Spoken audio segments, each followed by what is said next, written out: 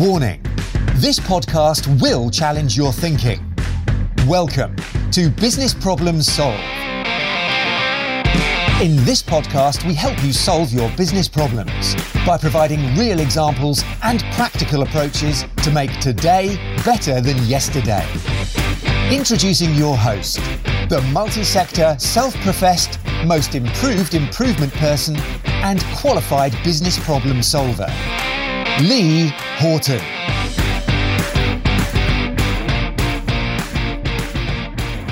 Hey, it's Lee. Welcome to Business Problem Solved. Today, I have a great pleasure. There will be a guest forthcoming, but first, I just want to say thank you so much for the feedback and thoughts from the mini series that was concluded. Final week, last week it was concluded. The three things. Because there's always three things, right? And hopefully that mini series, there will be some supporting material out in the next few weeks or month, just to really summarize some of those things and points. And really, because I think, like I said at the end of last week, is that this podcast is a really reflective space for me, and it allows me to really think more deeply on interesting topics or things that I find interesting. So the three things that the mini series, so the three things that I believe are most important about operational excellence, about leadership, about all sorts of about forming habits, about engagement. That was the last 10, 11 weeks. But like I said, today I have a guest for you, and it's a really, really interesting conversation that I had with James Edmondson. He has had we talk about his career, and his career has been very water-based. And I don't mean that in terms of his love of painting. I mean in terms of his career path from the Navy through to working in the water sector. And what I find really interesting is just how he has joined the dots between and what he's learned through his career to allow him to get to the place that he is in today. So I hope you enjoyed the conversation as much as I did. And without further ado, here is a conversation with Mr. James Edmondson. Welcome to Business Problem Solved, Mr. James Edmondson. How the devil are you, sir?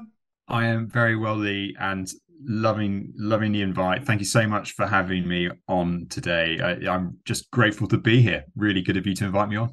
Yeah, no, I'm really, really excited, and really, I'm really intrigued as to where this conversation may take us. So recently met you, but you have a fascinating story. But I guess for those people who don't know who Mr. James Edmondson is, who is he and how has he got to sit in that seat today? Okay. Yeah, great question. So my story begins years ago, I guess, as a 19-year-old midshipman who joined the Royal Navy in the mid-90s. It was a pursuit of a dream that I had as a youngster, as a teenager growing up in the West Country. And I don't come from a particularly naval family, although there's a bit of Navy history years back. But I just had this wanderlust, thirst for adventure.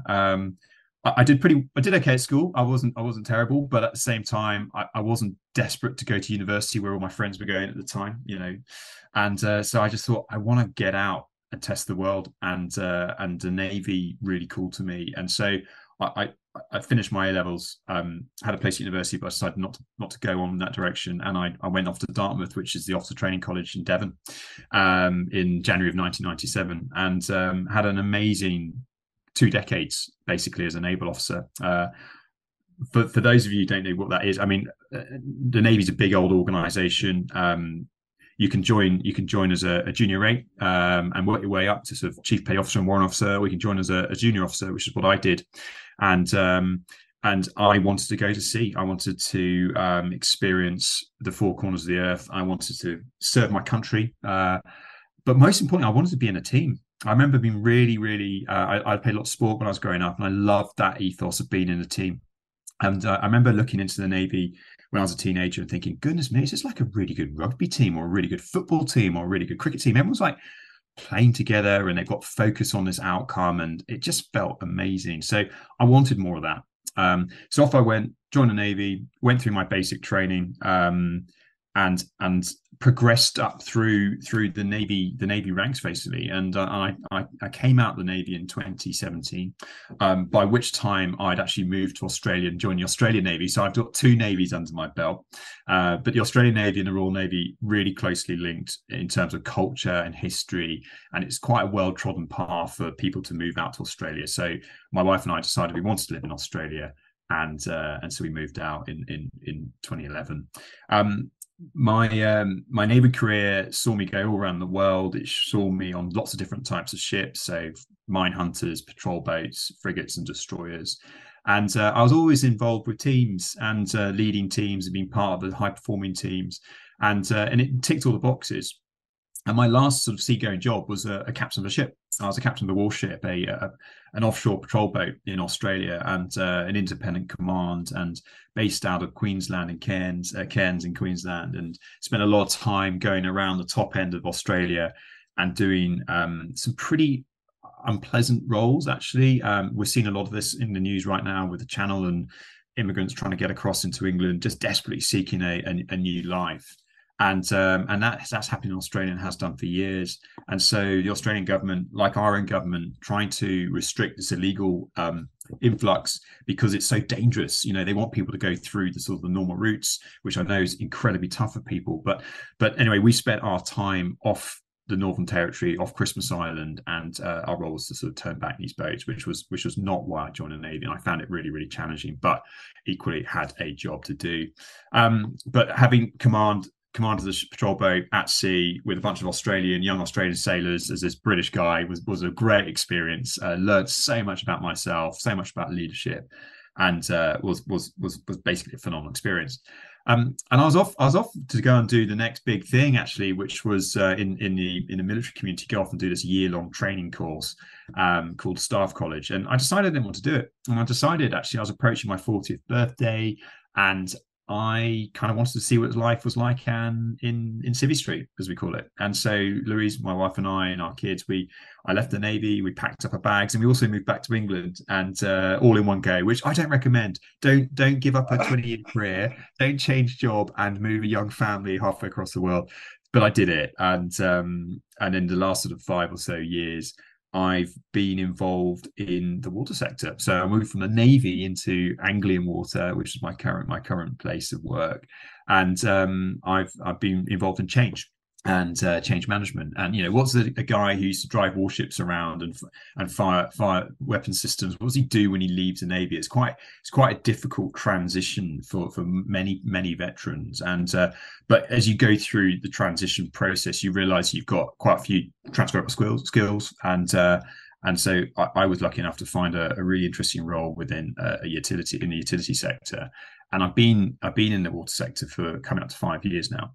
And but I suppose, why am I sitting here today? Well, COVID-19, weirdly, Lee, that's a bit of a left field comment there. But I through COVID-19, I was tasked to head up our organization's response to how we deal with that, and that's a story in itself. But through that experience, I ignited this, like, oh my God, it's the team. The team is the unit in an organization which gets stuff done. And so through COVID-19, I was sitting there in February of 2020, and I had a tap on the door of a workshop I was running. And someone said, "Oh, the HRD wants to see you." And I thought, "Oh, that's not great news, is it? Human Resources Director wants to have a chat." But anyway, off I went, and the HRD sat me down and said, "Look, we've got COVID-19." And I said something like, "Oh, yeah, what, zombie apocalypse in China?" She goes, "Yeah, I know. But it could be serious." I said, "No, I'm sorry, I'm not joking." And she goes, "Look, I own the risk for the company, but for mass absenteeism, and we as a business had just gone through a bit of a reorg, and we'd lost a few people. And one of the roles was the head of risk and resilience, and they were looking at recruiting into that role. But in the meantime, the HRD needed someone to sort of just head up what are the immediate responses to preps for COVID-19. So I said, well, why me? And I was told, well, you used to be in the Navy, you can deal with sort of crisis situations. And I said, well, yeah, I suppose so. Anyway, as we all remember that period, that sort of crazy period where what's going on, what's going to happen next, and like any organisations, we were going through that sort of soul searching and going, well, what are we going to be doing? What do we need to do? And what I found myself, Lee, was I had a very small group of people, like a working group, and of 5 initially. And every time we met, we kind of brainstormed what might happen next. And basically went, oh, well, we need someone else in here, or we need someone else in here. And suddenly that group of 5 exploded to 10 and then 15. And before we knew it, I was sort of in the middle of this spider's web of probably 20, 25 people. And we weren't meeting once a week as we were at the start in early February. We were meeting every day, if not twice a day. And I felt my own stress levels really rising. And I know that I'm fairly good at recognizing my flags and understanding what stresses me and what doesn't. And actually, I've got really good coping mechanisms for stress from my time in service. So I thought, well, if I'm getting stressed, then probably the organization must be feeling a bit of stress. And is that the best place for us to be in as we stare down this global pandemic? So it was about early March of 2020. Everyone sort of remembers that half-term period, and a whole bunch of people had gone off and done skiing holidays in northern Italy, and suddenly, on that Monday morning back after half-term, COVID was in the UK, and my phone was ringing off the hook, and I was sitting there in the open plan office trying to do my day job at the same time. People going, "What about this? What are we going to do about this? What about this, James?" And I went, "I have no idea. I have no idea what we're going to do here." So I went back down to the HRD and said, look, I don't want to alarm you, but I really don't think we're structured sufficiently to deal with this complexity of an event. And the HRD was actually a little bit alarmed. She goes, well, what do you mean? We've got the working group. I said, yeah, but it's so complex and it's almost chaotic. And I'm finding it really difficult to pull it all together. And she goes, well, okay, what do you recommend? I said, I don't actually know, but give me 12 hours and I'll come back with a proposal. So I did. I went home and I sat at the kitchen table. And after the kids had gone to bed, I went, what the heck am I going to do? I've highlighted there's a problem that I think there's an issue we need to deal with. What would I do? And I thought to myself, well, if I was back in the military, I would be in an operational headquarters. And in an operational headquarters, you have sometimes you have these things called cells, and a cell is a group of people who deal with one element of the business or the organization. And they're numbered, and so 1 means people, 2 means intelligence, and it all goes up to 9, which is finance and legal. And in a joint headquarters, those cells are called J or J cells, so J1, J2. And I thought, well, hang on a minute, Anglian Water's a little bit like that. So why don't I resurrect that concept? So I looked at this piece of paper I had in front of me with a list of names, the 25 people I had, and thought, well, hang on a minute, that person, I could form them into J1, and that's people. They could deal with all the issues surrounding people, policy, leave, and the data around that. And I thought, well, those people here, they could be intelligence, and they could be looking and going, all right, well, what's coming down the horizon? Who do we need to engage with? Who do we need to talk to get more information? Who's linking in with the government and the news outlets and all that stuff? Anyway, long story short, I created a J-Cells team of teams model. And then I started to think, well, how do they talk to each other? And I started drawing lines between the cells. And I then thought, well, how often do we need to talk? So I created what we call in the military a battle rhythm, how this cell structure communicated. And then thought to myself, well, that'll probably do. And I went to bed. And the next morning, got up, went into work, and I called up the HRD and said, look, I've got a plan. And I showed her this sort of quite scrappy piece of A3. And said, there you go, that's what I think we should do. We're going to form J-Cells. And she sort of looked at it and went, okay, I think I know what you're talking about here, but you probably need to take the CEO through this. So I did. And it was Friday the 13th of March. We were running a mass work from home exercise to test all our systems to make sure that we could work from home if we needed to. And I called up with the CEO, and I transferred this A3 piece of paper onto electronic version by this point, and I took him through virtually what my thinking was, and he simply said, I like it. He offered me a couple of tweaks about how we might talk with our investors and our main board and things like that. And he goes, let's do it. And so over that weekend, I spent a lot of time writing up terms of reference and sort of just putting a bit more detail onto the plan. And then Monday the 16th of March, we set them up. And that afternoon, Boris Johnson, former Prime Minister, stood up and said, right, everyone go home and work. And so we were just in time in terms of setting up that organization. And over the next 4 to 6 weeks, I was really busy basically running around the sales, coaching the different leaders and trying to demonstrate what we needed to do and how it was going to work. But fundamentally, it worked really, really well. And that sales structure gave us a really cohesive unit. It sort of decentralized leadership to a certain extent. We pushed decision making down to the different leads, the people who were experts in the various areas. But the way we connected it all together allowed people to have shared awareness and real clarity on what we're trying to achieve. So it worked really well. And I wasn't surprised because it worked really well in the forces. So I was just transposing something that had worked quite nicely back in the military, given it a slightly different twist, and then resurrected it in a civilian organization. And but say what? But the say what is we've done that a few times now. So we've resurrected that cell structure. We now have as a standing structure. We use it for big organizational instance, and we stood up a few times in the last 3 years. But we've also iterated off that, and we use cell structures in my current business to tackle really nutty business problems when you want to bring together people. But Lee, that for me was a real inflection point in my life. And post Navy, up until that point, I've been a really successful naval officer, and now I was in this water company, and I was doing okay. But I didn't really feel. I was like, what am I doing? I'm all over the shop. I'm doing this project here, which I'm doing quite well at. I have some good buy-in, but I didn't have a sort of a sense of what I was about. But actually, the COVID-19 and J-cell combination allowed me to go, okay, actually, it goes back to the team, right? It's the team or team of teams which really gets me excited. And so I decided to do a couple of things. One was to really dig deep and understand what makes teams tick. So I decided to embark on a diploma in team coaching, and I did it through a really good organization who offered team coaching training. And I spent 18 months, and I funded it myself, and I took my own personal leave to do it. And I finished that in January, and came out at the end of that as a team coach, a certified team coach. And through that process, I learned so much about what makes people tick when they work together in groups, or what makes people not tick, more importantly, perhaps. And I was unable to understand how you might support a team and a team leader in pursuit of a goal. And I just thought that was so exciting. And it kind of cemented what I intrinsically knew and what I felt. I had it sort of at my fingertips. As I experienced this in 20 years in the Navy, and I sort of fumbled into it with the J-cell concept. And now I've suddenly got some science, psychology, and some tools and techniques behind it to help me move it forward.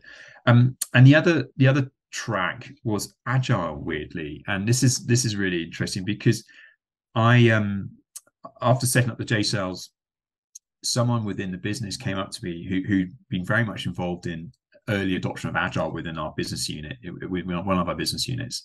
And she said, what you did with those J-cells, that's quite agile, actually. And I went, oh, okay, what do you mean? She goes, well, we've set up these scrum teams, and actually the J-cells aren't dissimilar. And so I started to dig into what agile meant. And I did a couple of courses, a Scrum Master's course and a Product Owner's course, and I read a few books, and I spoke to loads of people, and I went, oh, okay.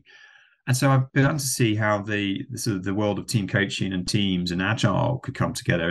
And so I've been sort of on this journey, Lee. Long answer to your question, really sorry. Long answer to this question, but on this sort of journey of like, okay, how do we get the most out of teams? How do we get a team to be high performing?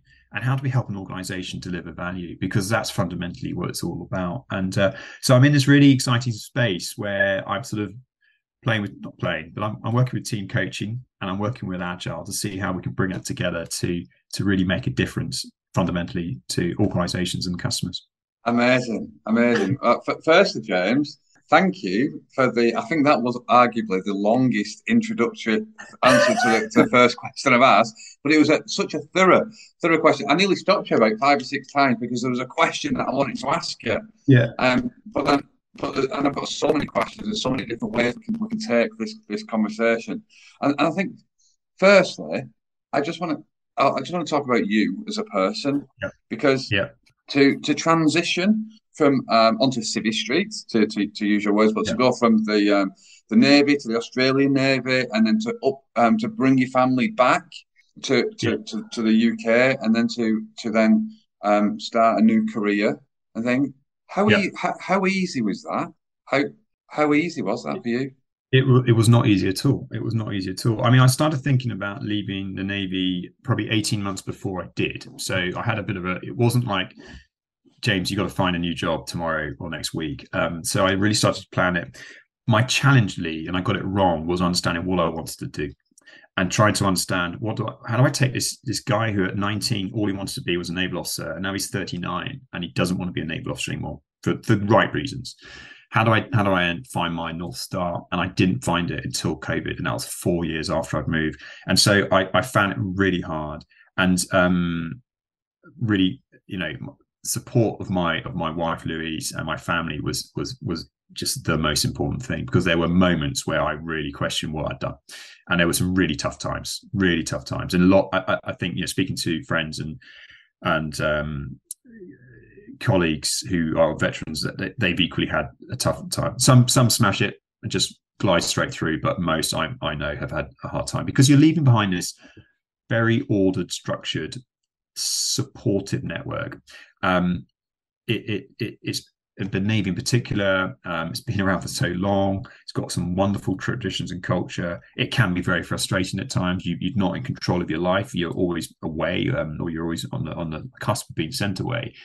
But you were trained for it, right? You were brought up into that culture, and so to leave that behind was tough. So was the loss of identity in some ways, and the whole of my adult life, I was a naval officer, and I could look in the mirror, or people would look at me and go, okay, by the rank slides I got on my shoulder, that means that, and then people would look at maybe my medal ribbons if I was in that uniform and go, oh, he's done that, and so you've almost got your CV on your shirt. And when I took that off and put the sort of civilian shirt on, I'm suddenly going, well, how do I demonstrate value? How do I represent my experience and my skill set? And I got it wrong. I really got it wrong. And I tried to over deliver. I tried to be, I don't know, try too hard almost. And it took me a while to ease back and go, just be yourself, Lee, which you'll recognize that, just be yourself. And that, I think, over the last couple of years with finding my North Star around teams and agile, that's allowed me to really calm it down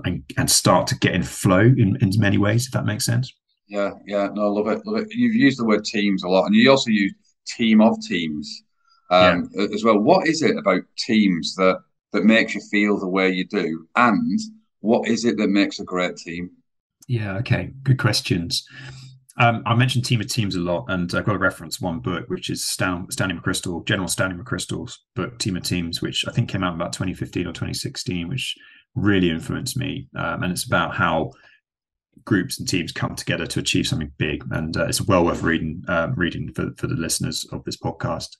And actually, I think it very much influenced my thinking for the JCELs under real quite time pressure. So I didn't have a chance to go back to the book. I just went, right, I think there's something in my mind. Teams, yeah. I mean, for me, it's how things get done. I think the notion of a heroic leader or a Superman or Superwoman just getting stuff done on their own is nonsense. Maybe it was true once upon a time.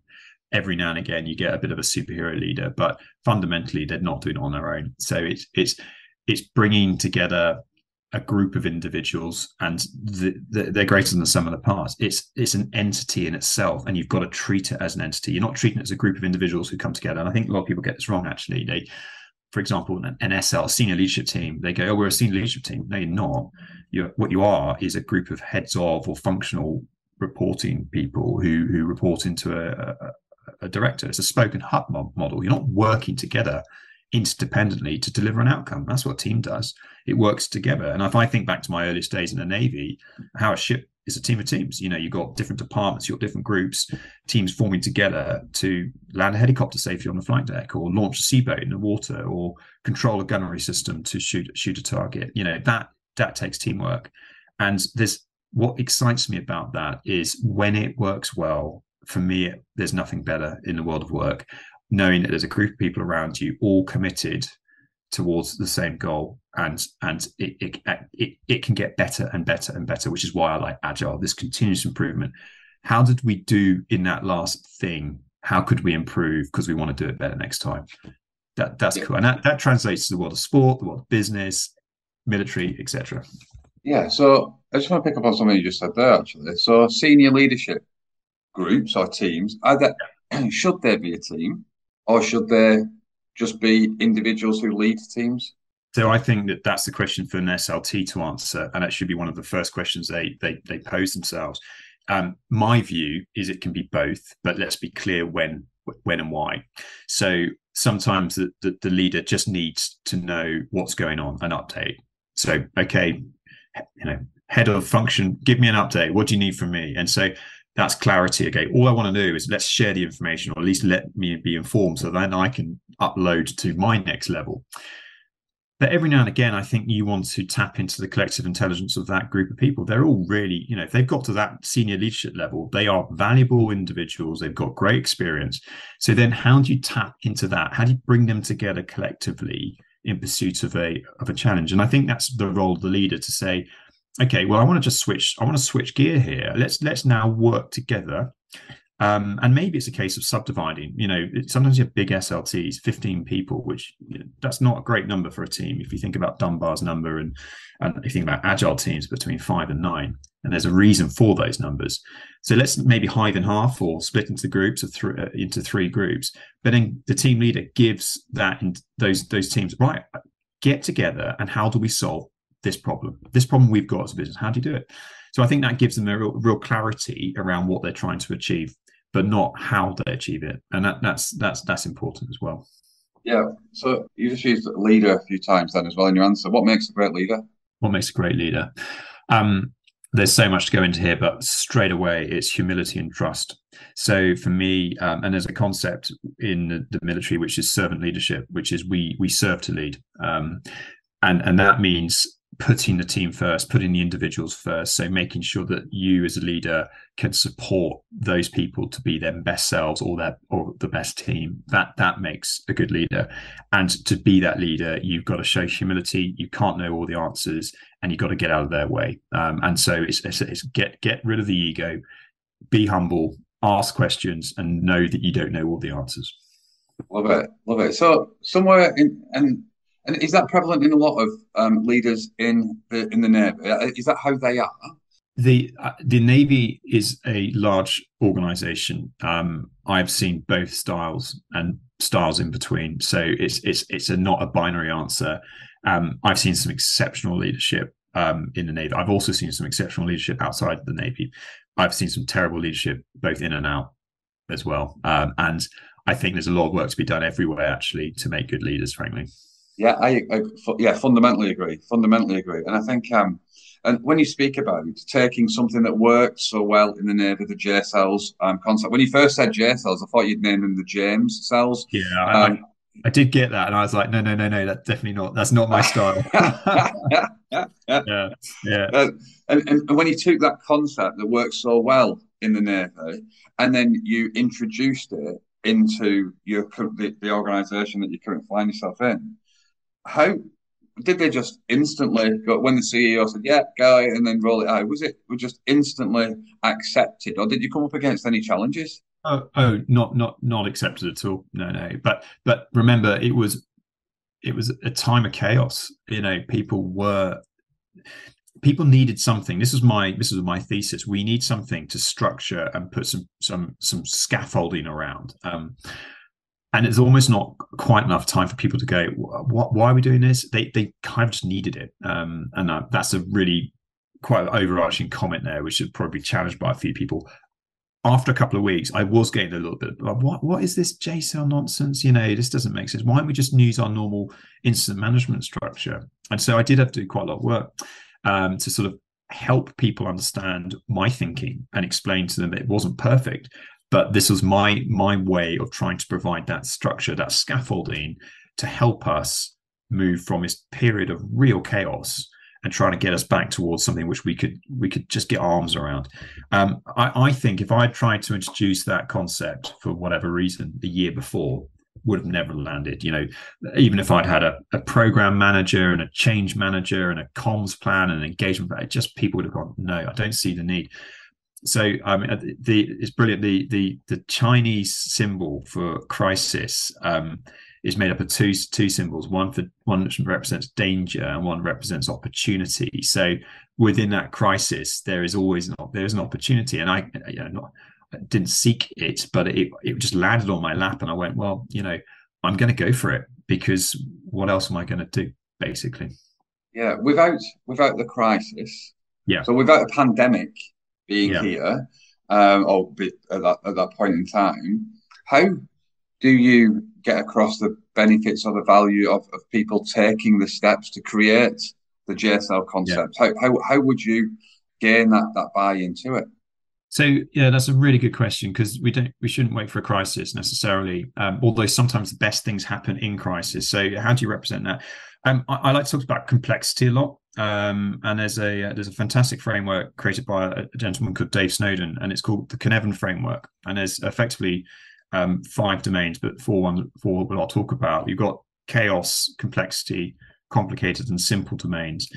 In the chaos is where JSOS was born, but we managed to move through the destruction of scaffolding. I think we got ourselves into complexity. In complexity, that's where a lot of agile stuff lives. We don't quite know what the cause and effect relationship is. We want to run little experiments, test and learn, iterate, and inspect and adapt our work.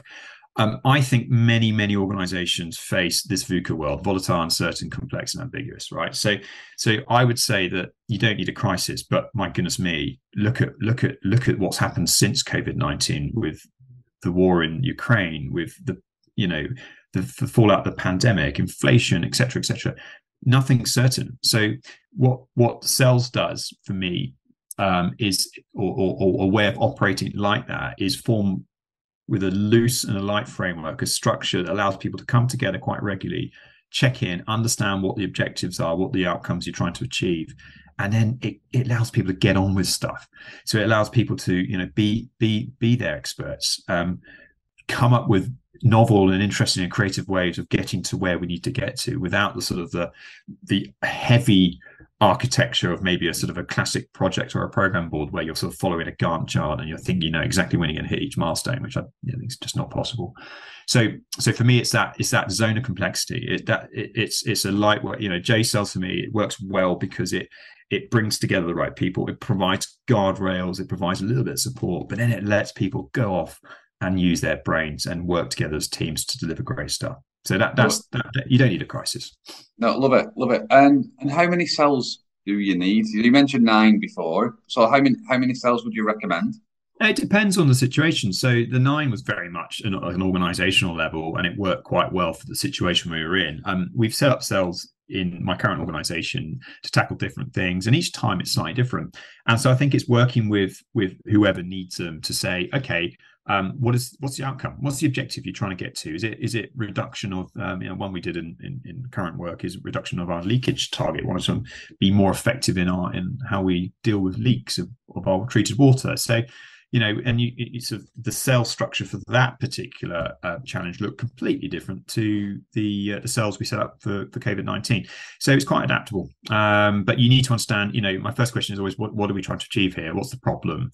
And then you say, well, what people do you need, or what structures or what enabling support do you need? And that starts answering those questions. Then you go, okay, well, if your main effort is this work stream or this part of business as usual, then how do we enable that to be the best? And so you create these enabling cells, such as people or intelligence or data, and then you start to bring those people together, and that's where I think the magic really happens, actually.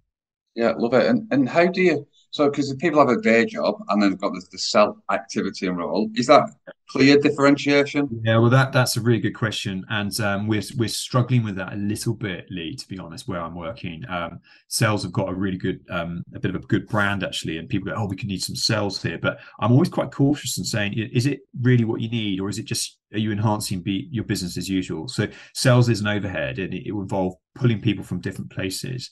There are organizations, and I'm not an expert, by the way, at all in OD and all the rest of it, but some organizations adopt like holacracy and things like that, where you just form lots of teams and they interact.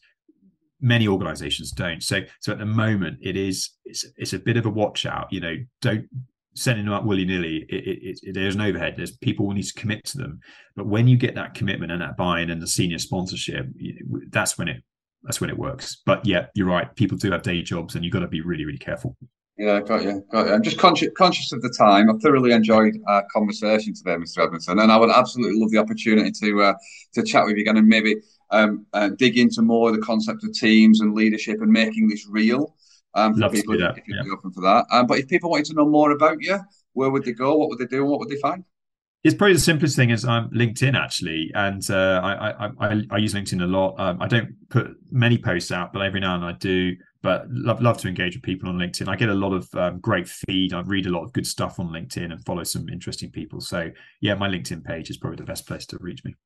Perfect. I just want to say thank you so much again, Mr. Edmondson. Have a lovely rest of your day, and I look forward to chatting again very soon. Thanks, Lee, and thanks so much again for having me on. I've really enjoyed it, and cheers. Thanks for listening to Business Problems Solved. You can contact Lee on LinkedIn, Facebook, Instagram or Twitter by searching for Lee Horton, the Business Problem Solver, or via visiting www.leehorton.com for more content and to solve your business problems. And remember, saying you know how to do it is not doing it.